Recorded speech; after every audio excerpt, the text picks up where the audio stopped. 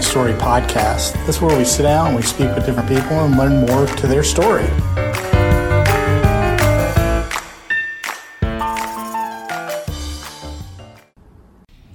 Man, Todd Nolde today was a tremendous guest for us. I really enjoyed his calmness and his friendliness, and then to learn so much about him, including just his passion for music at such a young age. You know, I love doing these podcasts, and I know I say this every episode, but you know, we do all kind of know each other, but then you sit down and you hear the stories of the in-between all of it. And watching him, and again, I wish this was a visual, because watching him come alive when he talks about his passion for music or food or his relationship with Zane, and just watching him come alive. But when he tells these stories, even of early days in Minnesota, don't you just feel like you're there? I think everyone's going to enjoy it. Yeah, I knew this interview was not going to disappoint. He really nailed it, and he showed everyone just who he is and what motivates and drives him and his music and his creativity. Just it's really great to hear him talk about it. Enjoy. Well, Todd Nolde, thanks for joining us in More to My Story podcast. It's great to have you here today. My pleasure. Yes, we have been wanting to talk to you and learn more about your story since we started our podcast. So I'm so glad the timing worked out and you could join us today. I'm glad to be here. Thank you for asking.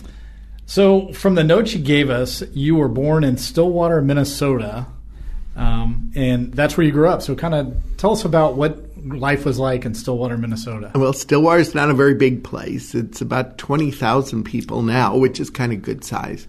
But it was just a very quiet place. You could ride your bike all day and, you know, hang out and not worry about anything. Right. It's a very picturesque city. It's on a river in a big valley, and it's very historic. It's the birthplace of Minnesota.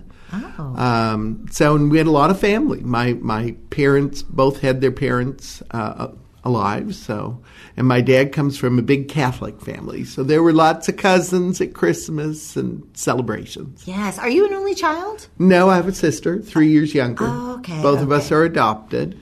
Oh, I didn't know that. See, this is what's fun about this podcast. I didn't know you're both adopted. I didn't know either of you were. At birth or as a young child? Yeah. Okay. Yeah. Okay. So where is Stillwater in the state? Stillwater is southeast. It's due east of St. Paul, Minneapolis, and it's on the border with Wisconsin. Okay. Oh. So like Eau Claire, is that on the border? Or St. Cloud? That's north. That's north? That's all north. Okay, what about like Red Wing? South. South. Okay. Mm-hmm. Yeah. Do people always think Stillwater, Oklahoma when you say you're from Stillwater? I usually say Minnesota. Yeah. Okay. Because yeah. That's funny. Because Minnesotans are like Texans. They're very proud of their state. Very Very much so. Yes. So what do you do in winters? Do you like the cold weather? I love the cold weather. We went outside a lot and did stuff. So we ice skated a lot. We skied, took ski lessons, in fact, played hockey. Oh, yeah. That sort of thing. And then in the summer, played golf and tennis and rode bikes and had a good time. Oh, that's fun. Very good. So early in here, you learned how to play the piano. So just you wanted to play the piano? Or? Well, my grandma wanted me to play the piano. She'd made sure my mom had piano lessons, and I loved playing the piano as a toddler. Oh. In fact, my Tinker Toys kind of played the piano one day and broke all the ivory keys, which my mother never let me forget. Oh, my gosh. So she had to have it all redone with new keys and stuff. Oh, my goodness. And I have that piano in my house now, and when she comes down, she goes, "It's a shame we have those plastic keys. You used to have such beautiful ivory keys." My mother, I think, was secretly Jewish because she does guilt very well. Well, that's her cat. Well, no, you said your dad was Catholic, right? Okay. Yeah, but she's a Lutheran. You know, yeah. So. Yeah. Oh, my goodness. So I played a lot, and so my grandmother said, he should take piano lessons. So in the summer when I was in kindergarten, between kindergarten and first grade, I started piano lessons. Oh my goodness. That is amazing. That's pretty young, right? Generally, kids will start piano in like elementary. Second grade, yeah, probably. Yeah. And you were a natural from the get-go? I played the piano all the time, and I'd play things by ear. So she was like, no, just give him piano lessons. So I took from a lady who taught at the Presbyterian Church, and that lasted about a year and a half, and I'd gone through all these books and stuff. So they got me another teacher, and that lady played in a bar. But she was a good pianist. Her husband was a bartender, and she played the piano. That is awesome. And she had a piano, an upright piano, and a little spinet organ in her basement. And she gave piano lessons and smoked incessantly. Oh, my goodness. And so my mother would read magazines and sit on the sofa in her basement, and I took piano lessons from her. Oh, my gosh. And you learned how to read music at that time? Yes, that was a struggle. Because when you can play by ear, reading music is the last thing you want to do. It's very hard. I would think it's almost like relearning a second language because you know this sounds like this, but now you have to translate it to look like that. Yeah. And I think she played by ear, obviously. But I think she probably didn't get a grasp of how to do it. I taught piano lessons I was going to graduate school and stuff, and I taught completely different than how I learned, because by then I knew that there's a pedagogy to it and a way to do it. Yes. She kind of did not, Sure. we just followed along and, okay, learn this. Okay. That's awesome. So you were playing a piano. She had this organ, and in your notes here, you said that she gave you the motivation saying you couldn't play her organ because you wanted to learn how to play the organ until you learned so many books. Right. I had to get through level G, whatever that was. And I don't know how many books that was. And she was like, okay. And I'd wanted to play the organ because we went to church twice on Sunday. We would go to the early service and go to Mass with my father.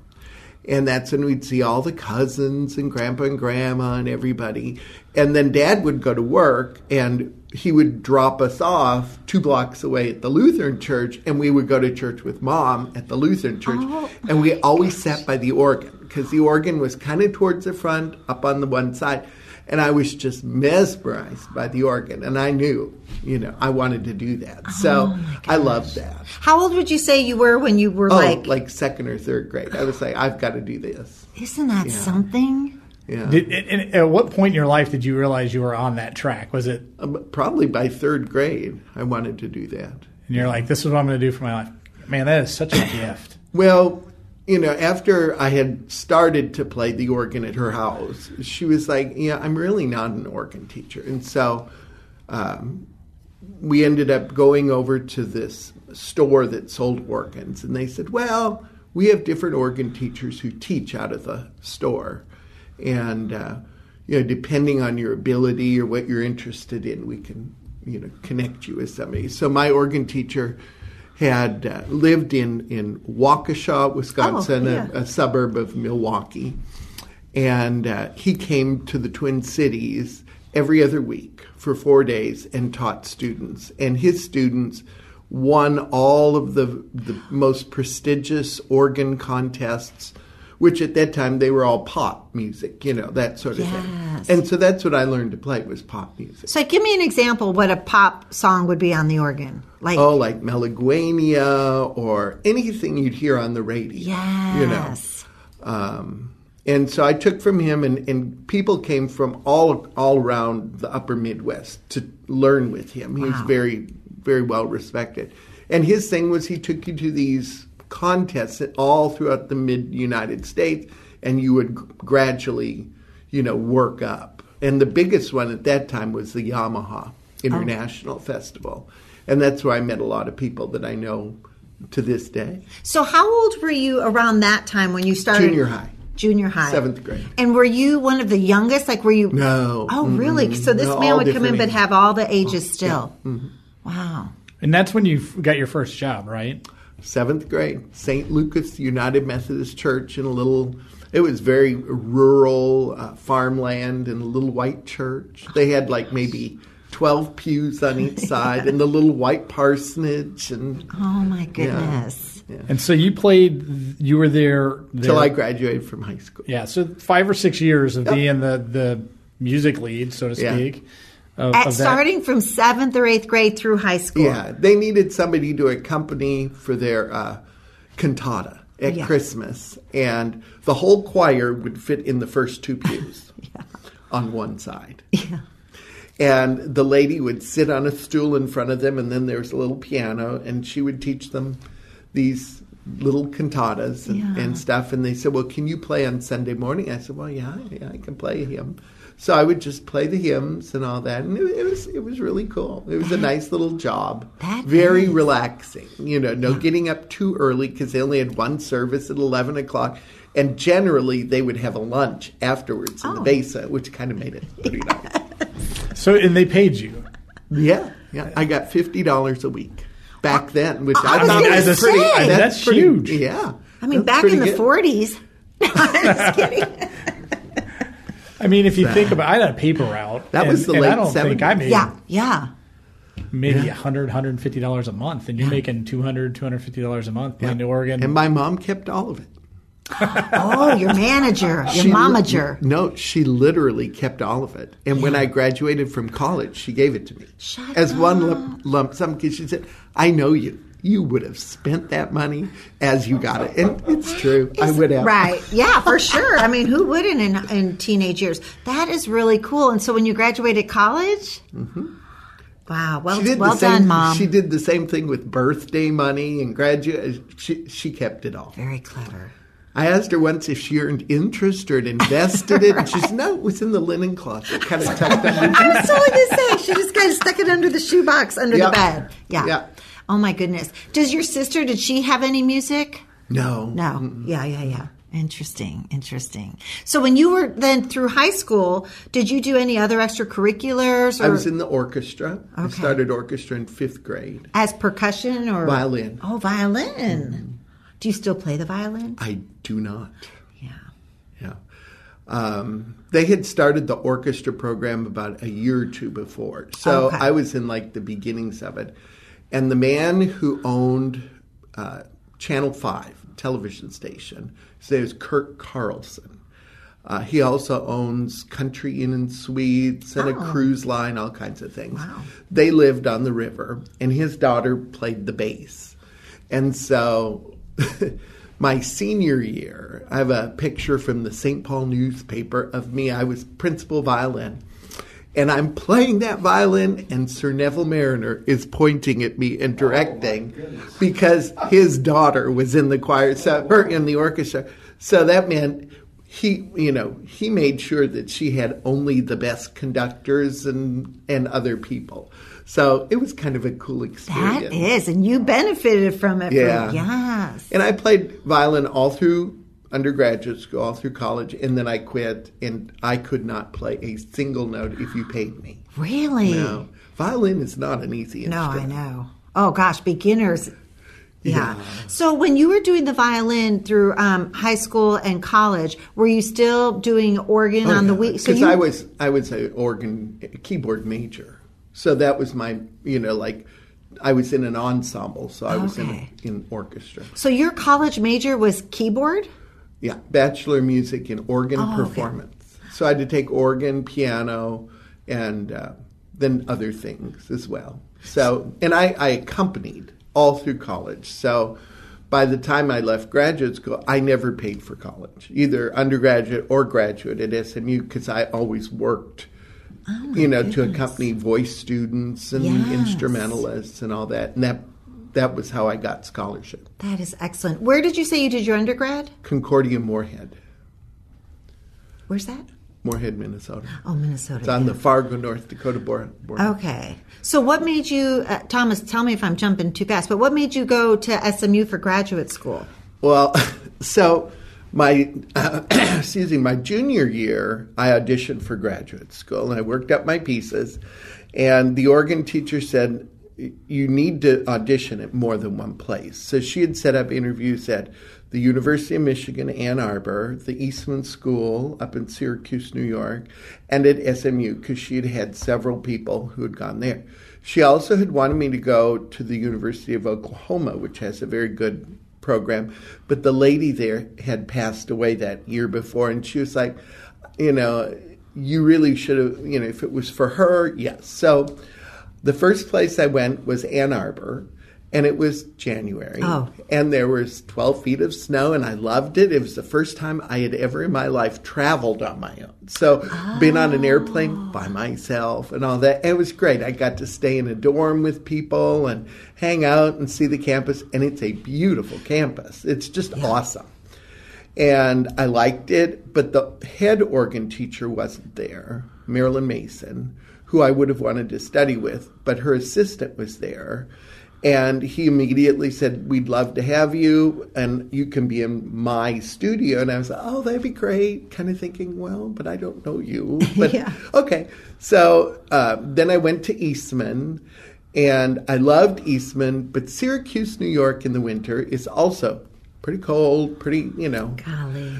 And I liked it. It was fine. I got in. I would have been with the second organ teacher, not the first organ teacher, which was fine because he did a lot of the work with students who were going into church performance church work rather than performance. The head one, all of those are touring organists and that, and I knew I wasn't good enough to be anything like that.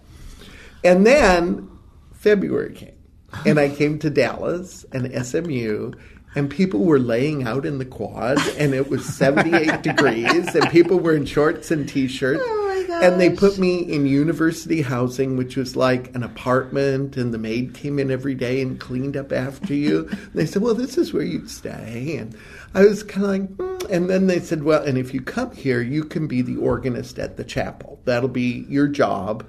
You'll have to accompany and do stuff. But we have 4 weddings a week every Saturday of the year. Wow. And at that time, they were, to get married at Perkins Chapel, it's pretty expensive. So Very it's a elite. good job. It's a good job. So I went home and I went, I'm going to Dallas. That is awesome. Yeah. So let me just kind of step into this a little backwards. So when you went to undergrad at Concordia and Moorhead, music as a major isn't real common at all colleges. It's somewhat select. Am I right? Mm-hmm. Like, I don't know if So Sam Concordia Houston is has like, a program or Concordia is like St. Olaf. It's a Lutheran school that has a business program, a teaching program, several other things, but big music schools. Yeah. Because they both had choir directors that were pretty famous. Both of them were from the same family. Paul Christensen was at my school, and Olaf Christensen was at St. Olaf, and his father had kind of started the choir program. And so it was just a matter of it's pretty common up there. Okay. So, yeah. Now, the other thing in your notes, you said that when you came to Dallas is when you started to teach. And I can't remember exactly where you made it in here, but and you is that when you started to say I want to teach music, or was it before that? Were you always on this path of being a music teacher I think so. I did piano lessons all the way, through both schools I've taught privately, and I stopped that when I left Dallas. But I always wanted to do it. My friend Paul had worked at this very respectable Catholic church, an incredible program. It was the home of the Dallas Bach Society and stuff. And when he was getting ready to graduate, he said, they have a job. It's at 7 o'clock, 4 days a week, and you have to teach the kids to sing a piece every week in church, and you get 2 rehearsals. Oh. But he said, the guy that's there is amazing. He'll teach you how to do it. It's awesome. And he was an SMU graduate. And so I went there and interviewed with him and got that job. And so I learned on the fly a lot about choir music. I had never been in a choir, or done singing. So that was like a big deal. And then I was only there a year, and then they said, we have a job at St. Patrick Catholic Church and schools. So you can be the organist, music director, choir director, and then teach K through 8. So I did that for 1 year, and that was the year before moving here. So was your dad and all your Catholic relatives like, oh, he's back in the Catholic school? I didn't get to go home all that often, so I don't know. Yeah. So I'm going to kind of jump back. So right before you go off to Concordia, your dad gets you a job at the country club. Uh-huh. So this kind of gets into another passion of yours, or a couple other passions of yours, I think. You worked at the country club as a dishwasher initially. Yep. So what was that summer like? Well, that was my freshman year in high school. And it was great.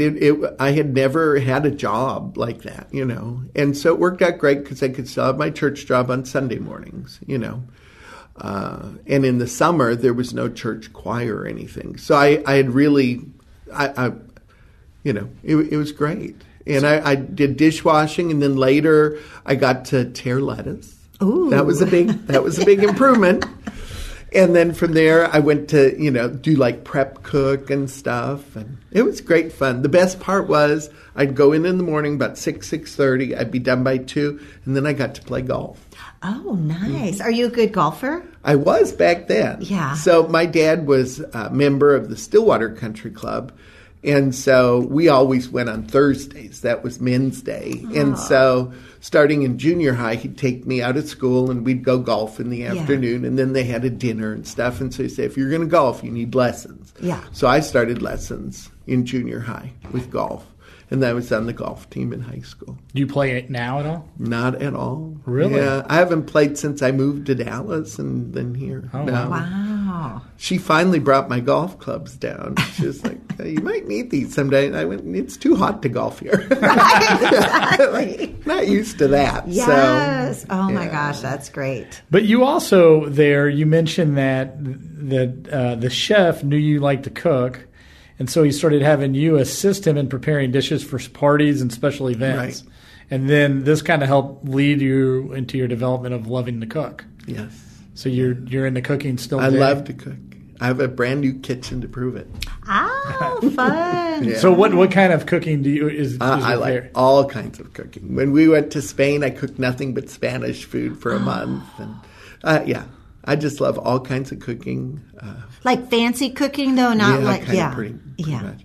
But it's one of those things when you learn technique, then you can use, different ingredients and do that sort of thing. Yes. So, I love Do you it. think it's the creative side of you? Because I always think of so. musicians being more on the creative side. Oh, for sure. And for me, it's my hobby. I can be in the kitchen for hours and not think anything of it. But then again, I think about musicians as being very regimented of how you play. You follow a certain there's a lot of math to music, and there's a process, a music, discipline. Yeah, and a music theory to it that makes it so it's very disciplined. And cooking, to an extent, is very disciplined as well. Yes.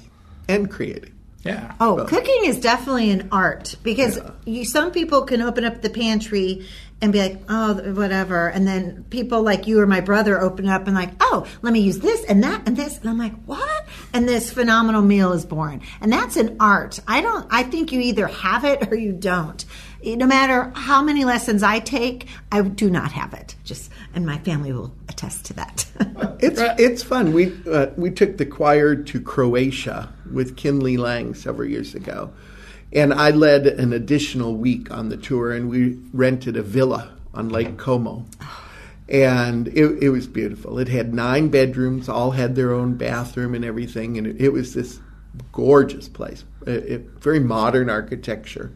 And the balcony was really cool because it was at a marina. The balcony was as big as the villa. And so you could just go outside and it was gorgeous. But we would ride the bikes that were provided about a mile into town. We're at Menagio on the west side of the lake. And we'd go to the market and just buy things. And it was so much fun. We'd said, if you want to have dinner, put $5 in the basket by noon. Yes. And whoever is cooking that night will take that and they'll go. And there, it doesn't matter what you buy because it's fresh and it's local and it's beautiful and it's delicious. And We broke the oven. What? The first day we were there, they have this $12,000 oven, and we broke it. But they had two, so, it was fine. Oh, my gosh. That is awesome. Okay, so to our listeners, I wish you could see Todd's expression as he's talking about traveling and cooking, because joy is like on you. I love it. That's great. I was just going to say, I was on that trip, and it was amazing. It's one of those trips you just always remember it as a high point in your life. And you made that, really made it for us by introducing us to all the beautiful setting there in that area of the country, or that area of the world, and really loved it. Ah, what a gift. One of the highlights of the trip is there's actually only one island in the lake, and it has a restaurant that's run by this very eccentric man. And you have to make reservations months and months in advance, and you have to prepay, and then you have to figure out how to get to the island. So we rented a water taxi, those beautiful, beautiful Italian boats. And we went, and there were, I think, probably 14 of us, 12 or 14. The boat was full. It was full and raining. Yeah. Oh. But we had a 7-course meal on this island in this beautiful place, and he was a storyteller.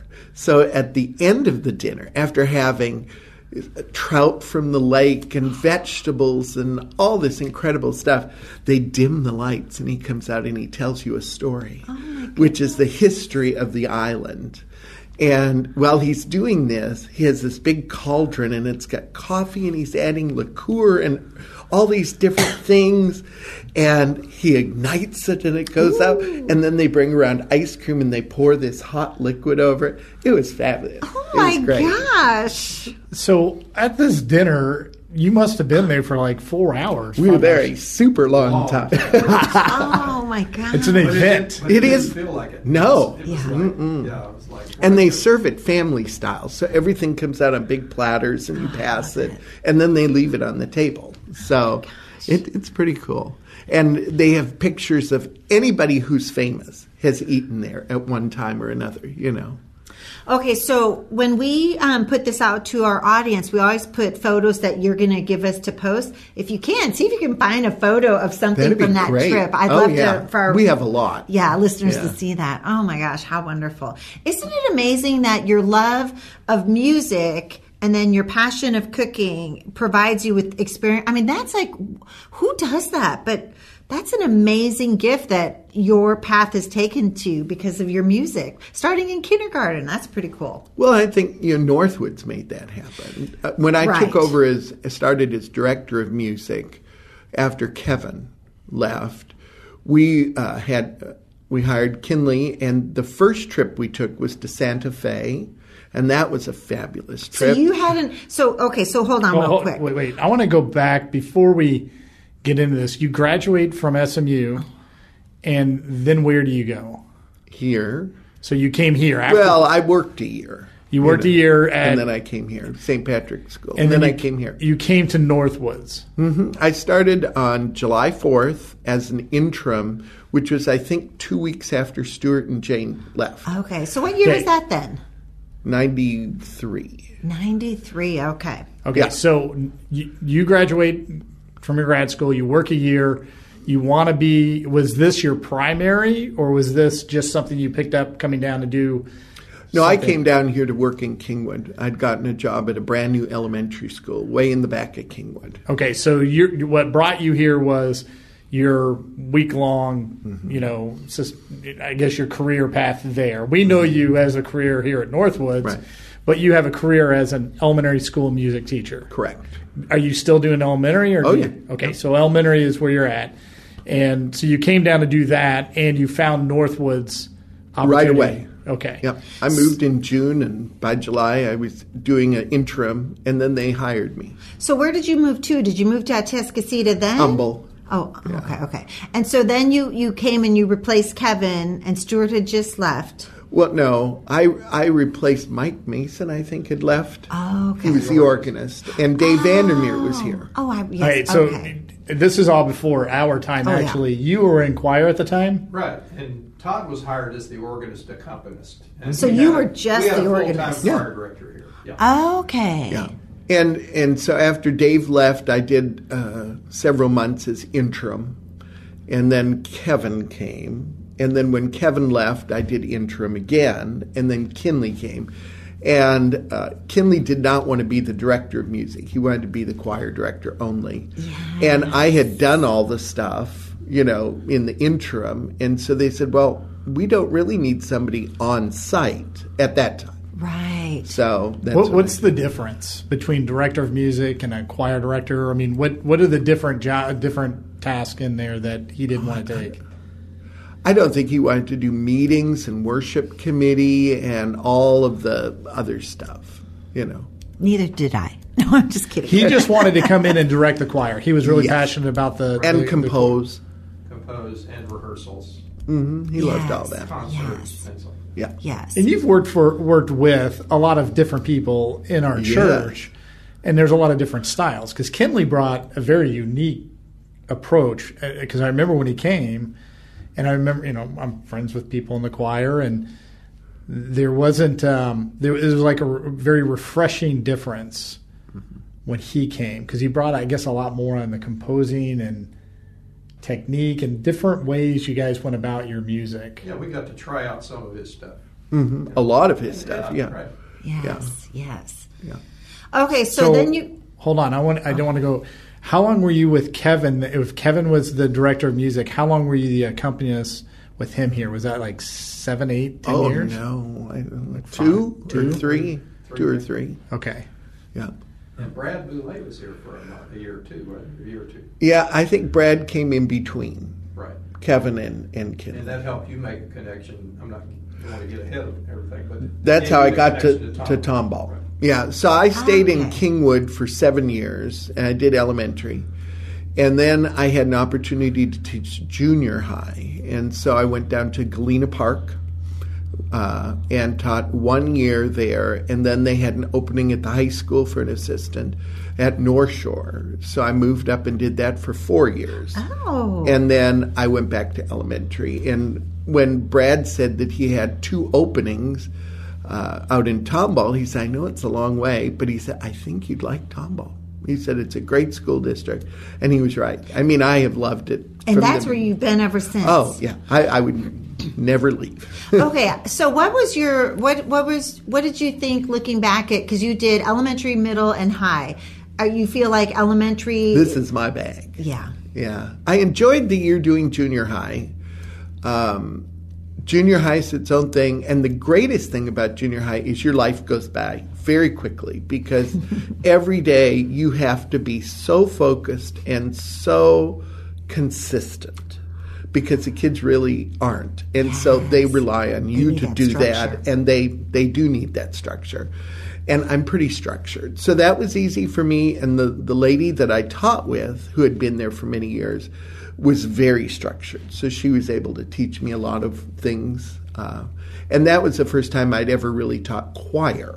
Yes. I had a children's choir, of course, but not on this level, where you're getting ready to do UIL and Yes. solo and ensemble on that. So that was great. Yes. And then at high school, it was a whole different thing. And what was hard there was when I was doing the interim stuff here, I was very busy, because high school, it's weekends, it's nights, Yes. it's trips, it's everything.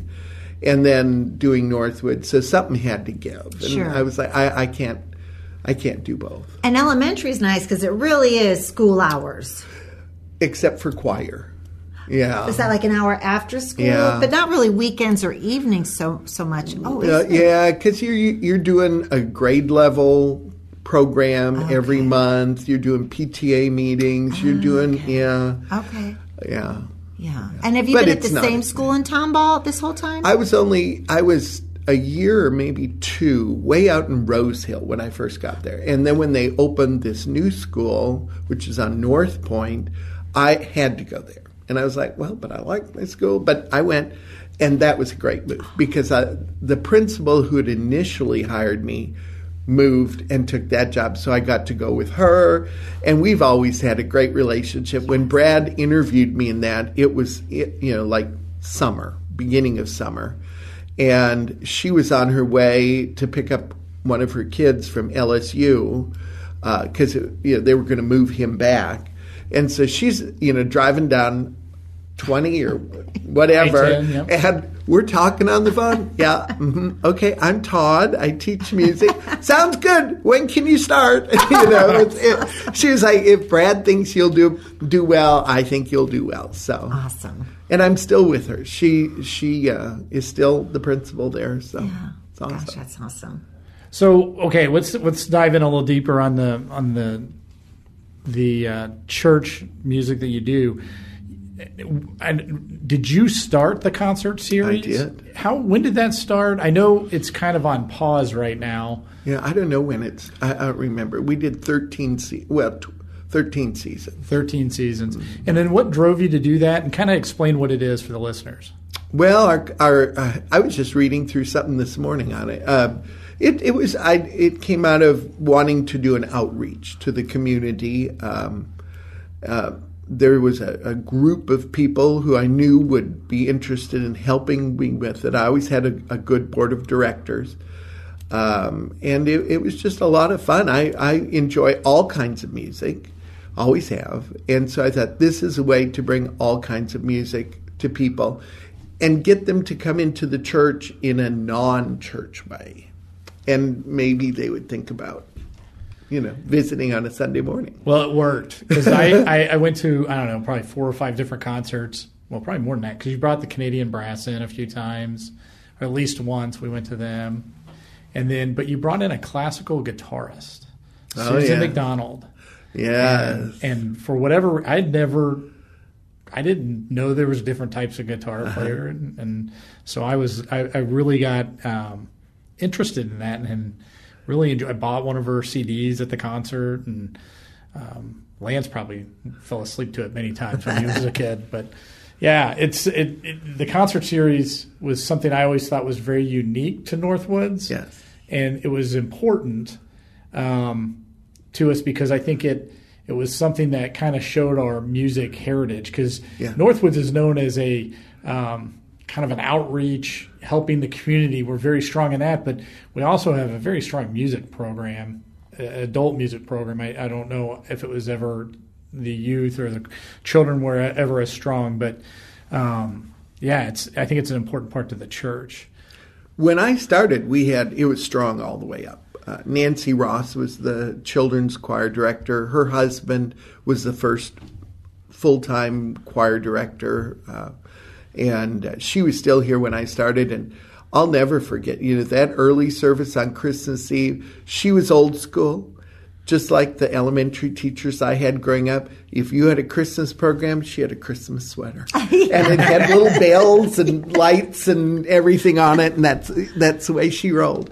But, back then it was a cast of thousands. Yes. And she always did a big summer musical. Yeah. My kids participated many years in choir camp back when you took it over. I did that for many years. Yeah. So, and then Laura Howie came after her, and then Laura left, and then I ended up doing it for many years. Yeah. Mike, were you going to say something? Oh, I was just going to talk about the concert series. Another benefit of the concert series, we got to have a gala.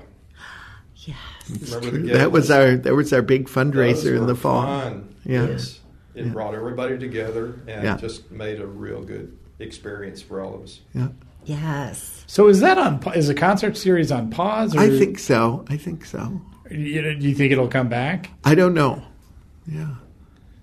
It's interesting. I think our congregation has changed in a significant enough way that it would be very difficult to have anything on the same scale.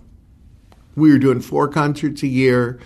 Our budget one year was over $100,000. Yeah, it's awesome. And so I just think that we don't have that sort of involvement anymore. It would be hard to get that motivation. Our congregation is aging out of that, and. Yeah. Okay, so I'm taking it in a new direction. Let's talk about you and family. So I want to know where and how you met your husband.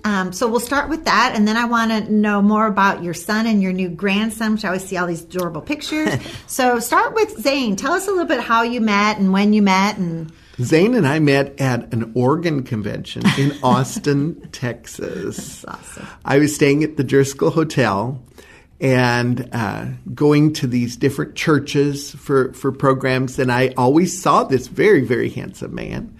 And I thought, I would like to know this person a little more. And so one day I was sitting in the lobby bar and he walked up and goes, "What do you know?" And we've been together ever since. Oh, my gosh. We made a love connection, and we're inseparable. He had a lot of friends that lived in Austin who had gone to UT and then ended up living there.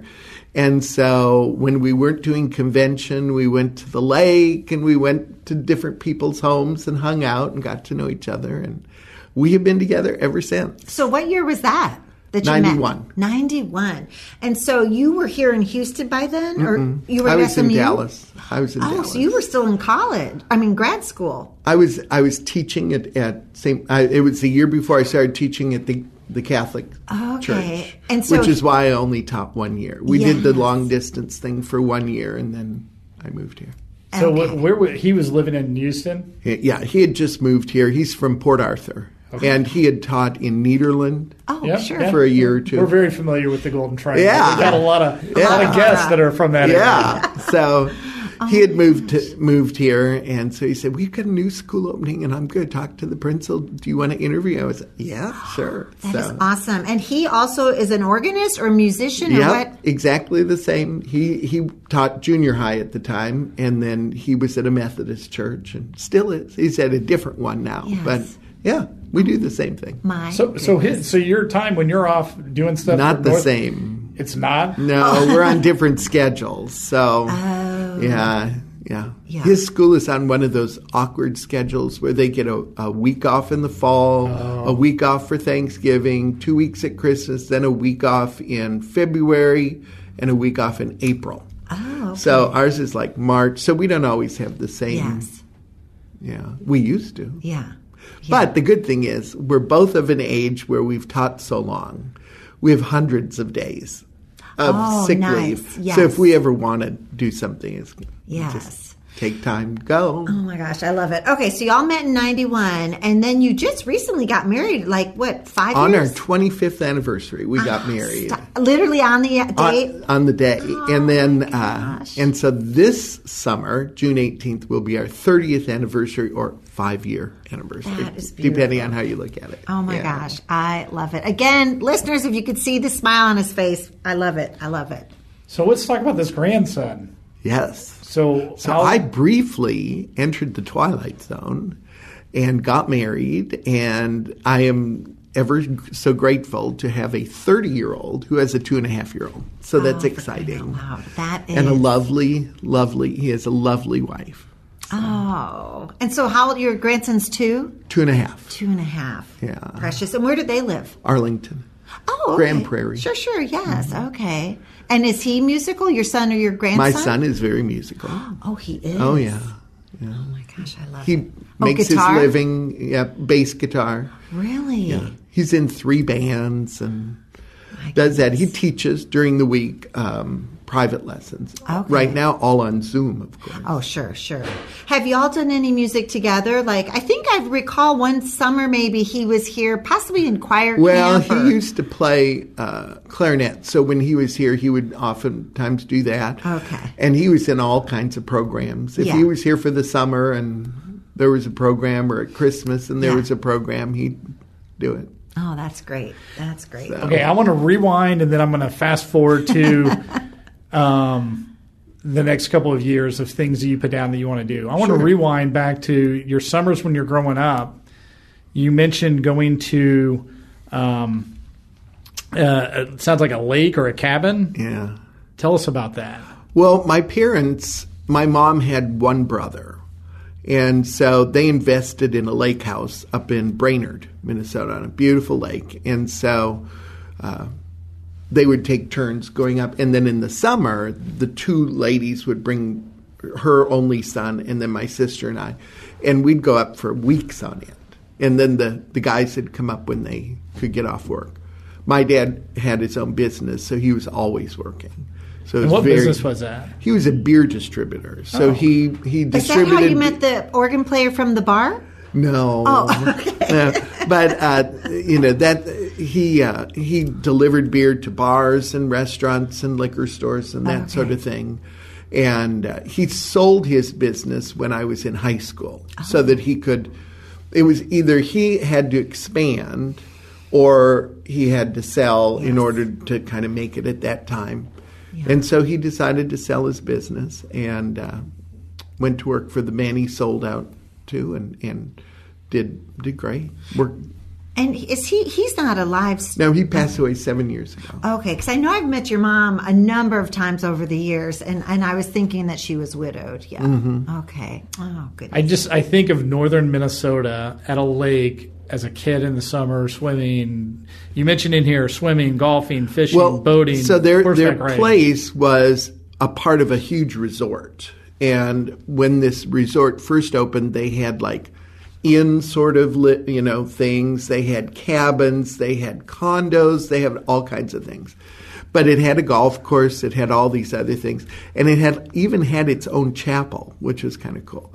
But we could go all day long and never see another adult and just do kid things because you're up in the woods, And it was great. We loved to fish. We loved to swim. We loved to do all that.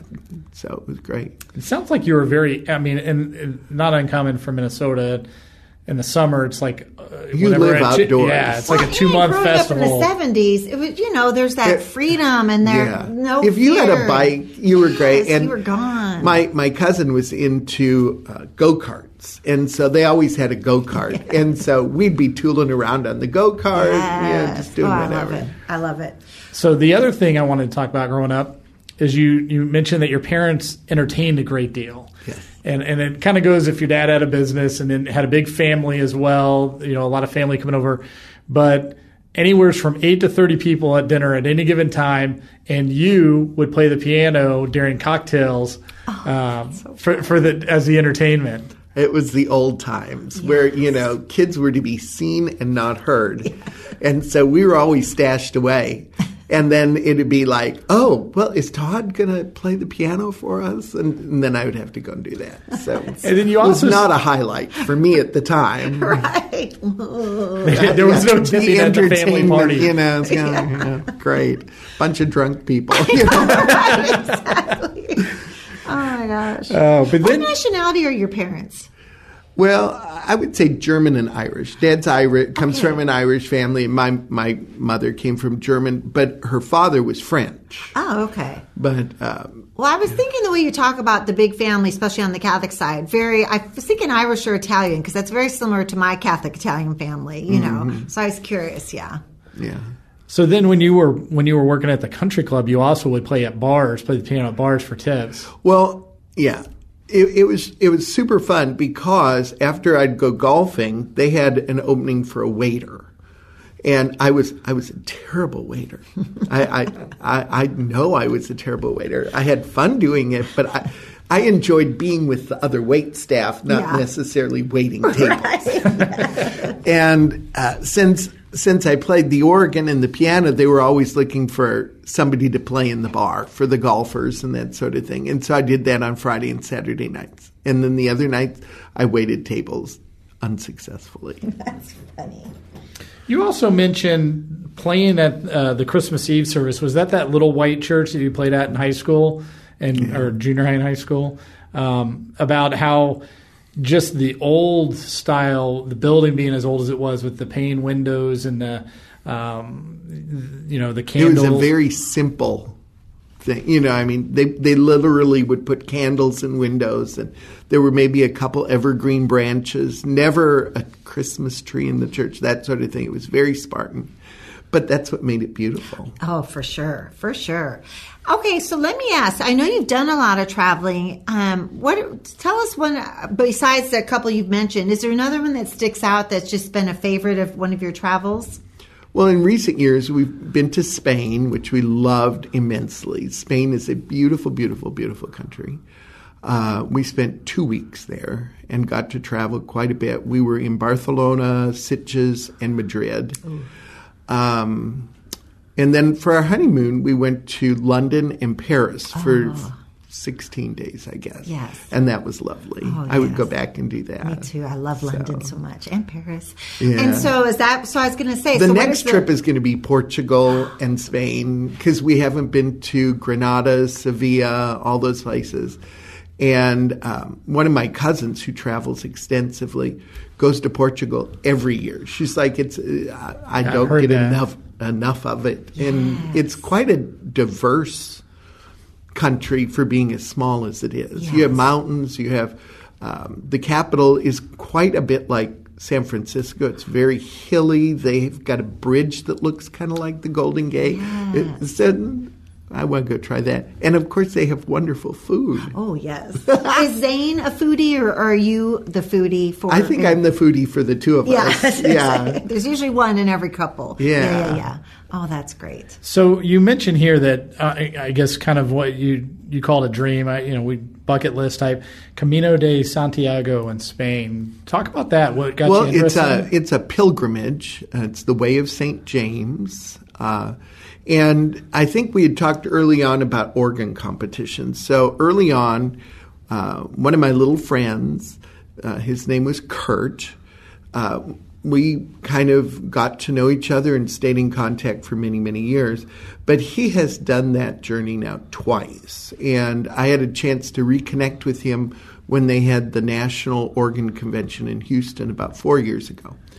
And he talked about that. And I'm interested in doing something spiritual for my 30th anniversary at Northwoods to mark that. And so I thought that would be something very significant. Yes. And when is your 30th anniversary? 2 more years. Good. COVID will be done by then. It will be done by then. And I will be vaccinated. Yes. Okay, that's a wonderful goal to be dreaming for. So I've already started. I walk 5 miles a day, more on the weekends. You look fabulous, by the way. Thanks. Yes. I use this time to make some changes rather than, because when I started out on quarantine, I kind of wallowed. Yeah. And that was not working for me. Right. Taking 2 naps a day, right. Watching too much TV, sure. Baking too much sourdough bread. I knew more about too many happy hours. Yes, Zoom happy hours and real one. Yeah. Even though it's a virtual happy hour, if you're happy houring, it's still real. Right. So we quit all that. Yes. So well, you look fabulous, really. Zane has done the journey with me, and he looks amazing. Yes, wonderful. So good.